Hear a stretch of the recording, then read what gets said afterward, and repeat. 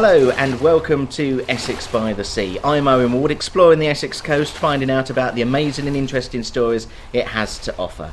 More and more of you are subscribing to the podcast, which is fantastic. Thank you very much for doing so, and I hope you're enjoying the episodes. Now, the Essex coastline has had 11 Martello towers built in the 1800s. They were identified by letters, Stone Point in the south being Tower A and Walton on the Naze being Tower K. Just 6 of those original 11 remain, and I'm currently in Tower F, which is located pretty much in the centre of Clacton. To tell me more about this historic monument and to tell me the future of it as well, Paul Nash is back on the podcast. Paul, thanks very much. Hi Owen, nice to see you. And you, and great to have you back for a second episode.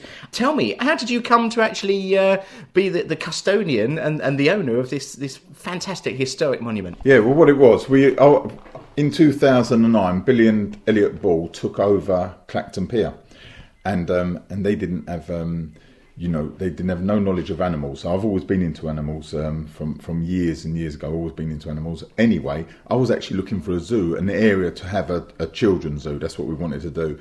But I couldn't find nowhere. Then I started helping Billy out with the Sea Life Aquarium. So I run that for 2 years, helping him out when he first took that over. And that was great. But in the meantime, I was always looking. And I drove past the Martello Tower one day and I saw a sign up there saying for sale on the gate. So I'd never been in here before, pulled up, come up here, walked across the bridge and realised there was a 16-foot walled moat all the way around. And I thought, what a perfect place, because I can have all the animals running around here. I ain't got to worry about putting them in cages or anything like that. They can roam free apart from a few little gates for certain animals. And that was it. We spoke to the guy, done a deal, and that was about 11 or 12 years ago, yeah. Now, the tower, obviously the history goes back a long, long way. As I say, they were built originally in the 1800s. I mean, what was the original purpose of them, do you know? Yeah, it was to stop Napoleon. They thought Napoleon was going to come here and invade. And so you can see the shape of the towers. They're not completely circle, though it is a complete circle on the inside, but they're done sort of like an egg shape, so to give it extra strength. The walls are about, I know we're going to have people saying no, they're not, but they're roughly around 14 foot thick, the bottom. Very strong. In fact, I think this tower here, and when you look around, it's got 750,000 bricks in it for this tower. So that's how they were designed. There was no stairs coming down in the towers. They used to, in fact, the room that we're in now was the animations room. So this is down the bottom, and this is where they used to keep all the cannonballs and the gunpowder. That little area there, no, it's hard to say, but it's a little square area, about 2 foot square in the wall, and it used to have glass over there and a big candle behind it, and that was their way of lighting it up and to make sure the flame never got into this room. So this was the animations room, and they used to have like 2 big doors on the first floor that they used to open, and they'd drop everything down through like a pulley system, and then they had a ladder that come down, and that was it down here.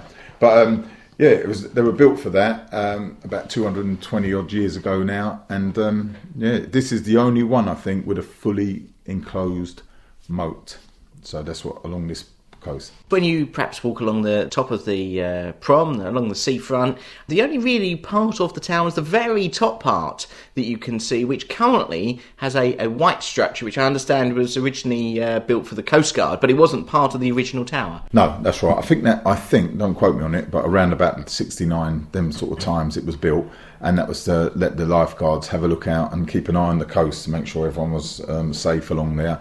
But it's been left for years, neglected. I think they moved out of here probably 16 years ago, something around them times, and it's just been dilapidated. So it's not very safe now. It's going to be coming down, but that's all that was. Yeah, it's not part of the original structure. You know, if you're on a boat out at sea off the coast of Clacton, you're coming in to invade the coast. Actually, it'll be a bit of a surprise when you walked up on the beach to find this right above you, because you can't really see it from the sea. I'm guessing then, if this was the ammunitions room, it had quite hefty guns then on top originally. That's right. I'm not sure how many. I think there was it was 2 or 3 guns. They had big cannons. They got the big metal straps up their bars to hold them, because when they were shooting out.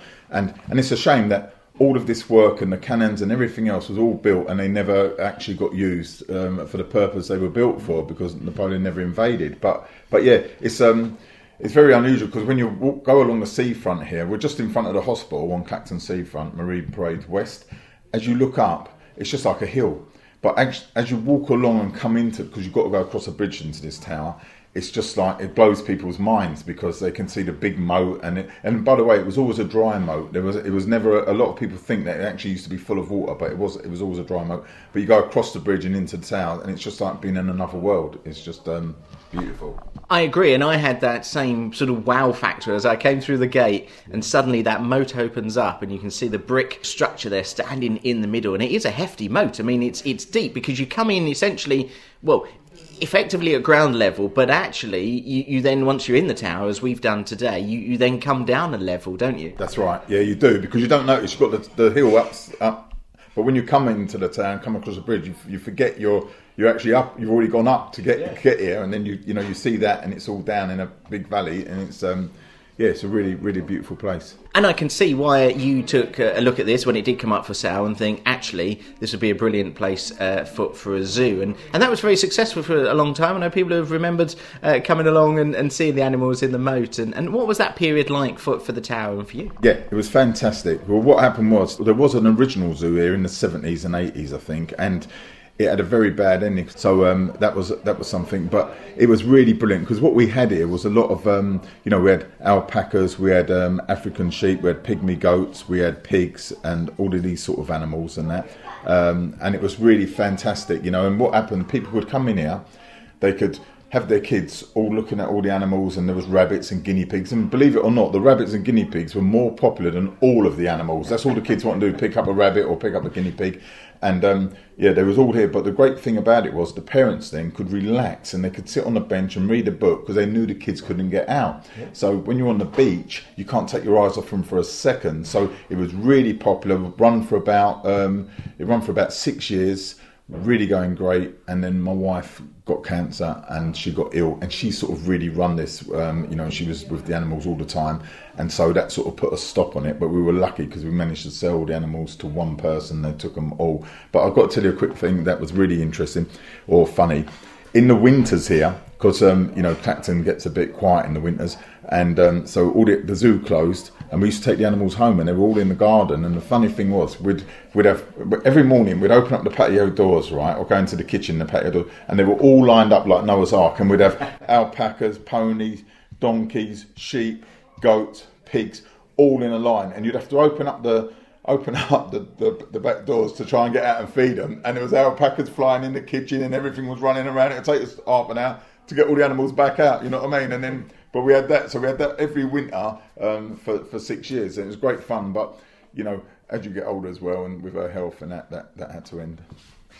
Now, though, the tower has been reinvented. It's a lovely tea rooms today. I must say the coffee is absolutely brilliant. Well worth a visit if you are in Clacton. It is a bit secluded because it's tucked around. It's high up, as I say. You can't really see it, but it is here. Come and have a visit to the tea rooms. But you've got further plans and more ambition for the tower going forward. Yes, we have. I mean, at the moment, we call it the Tower Tea Rooms, and you can come here for afternoon teas, cream teas, sandwiches, cakes, that sort of thing. We're also doing events here, like we've got the FSB, the Federation of Small Businesses, doing networking events. We're doing ghost hunts here. We're hoping to do fright nights and escape from the tower and medieval nights, etc., and weddings. That's all the plan of going forward in the future. Great for the community as well, because anyone can come in here, they can do business and have a nice tea, and it's just beside the hospital. So we get a lot of people that are down here to go to the hospital, and they pop in for a cup of tea and that sort of thing. But yeah, we've got some big plans going forward. We'd like to have a dome on the top and make it a really nice place, great for the air show and everything else. And also, people can come and, if they need to use it for something, they can hire it. We just want to use it for the community and all that sort of thing. Absolutely, and it is a great space to be able to do that, and good that a historic building like this can be used in such a diverse way as well. You mentioned about the thickness of the walls. I can see here how thick they are. One thing that has struck me though is I can't see a single flat, straight surface. It's all curved. How on earth do you deal with furnishing? Yeah, it is awkward. There's no doubt about it, because it is all curves and circles and everything else built here. But you know, this is what makes it really quirky and makes it different. And I just love being in the tower. I just want to be here all the time. It's just so nice and great having people coming down, and we're having a talk with them and all that sort of thing. And it's just a great place because we've also got all the grounds outside. So in the summer, people are sitting outside, they're having their teas and coffees out there. It's really nice, and we're getting all that finished off as well. So we've got some big plans for this going forward. Yeah, I noticed in the dry moat outside you've got tables and chairs set out, and I imagine at the height of summer that is very much a sun trap and a beautiful place to enjoy an afternoon tea. Yeah, well, the great thing about it is, one, you're only 100 yards from the sea. So, you know, if you're coming to Clacton for the day, what a great day. You can go to the pier, which happens to be the largest pleasure pier in Europe, 6.5 acres. And just by the way, their address, which I think is fantastic, number 1 North Sea. And, so they're only across the road. So when people come here, they can go and do the pier, and then they can pop in here and see all this, learn about the tower, have some nice teas, meet some friends or whatever. And, it's another great thing for Clacton, do you know what I mean? But outside, yeah, it's really beautiful. And the reason being is that even if it's windy, because you're down and you've got the moat around you, it shelters you from if it's a windy day, do you know what I mean? And the sun follows it all the way around. So all day long we've got sun. So it's really nice. And another great thing is that Clacton has got a microclimate. You know, there's no doubt about that.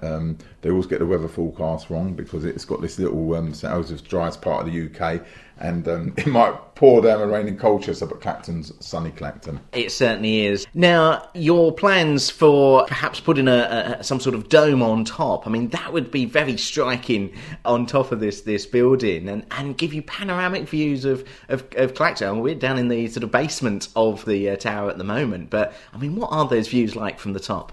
Oh, they're absolutely fantastic. For the air show, there's nowhere better, I don't think. And because we're right in front of where all the main flights go across right here, and we're up really high on the top of the tower. So, and the views are really nice. You can see right up to Jaywick and right up to Holland-on-Sea. It's a fantastic place to be. I love being on the rooftop, but at the moment, like I say, it's all it is a big pigeon coop at the moment. That's all it is.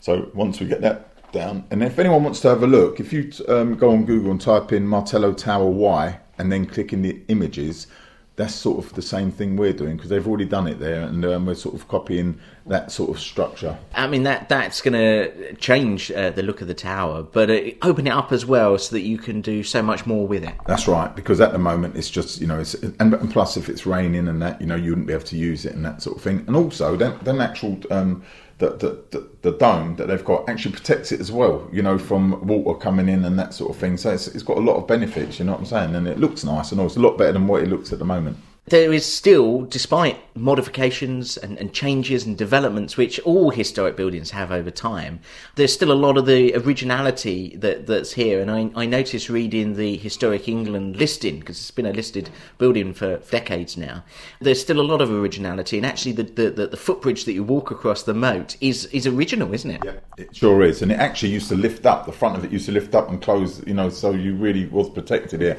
But I mean, I must say, English Heritage have always been great towards us because they know, I think, how much we care for the building and what we're doing. And Tennering Council have worked with us on it, on everything, and been really good. So, you know, I think we've had a lot of support from them, and it's and from the community. It's all good. Yeah. It is an interesting, I would say unique, but there are others along the coast. But they've all got individuality to them and their own sort of life, I suppose. Now after their original purpose. Yeah, well, this one is unique because of that moat. It's a fully enclosed moat, like I say, so you don't see many of them about. I think this is the only one, but there might be another. I'm not sure, 100%.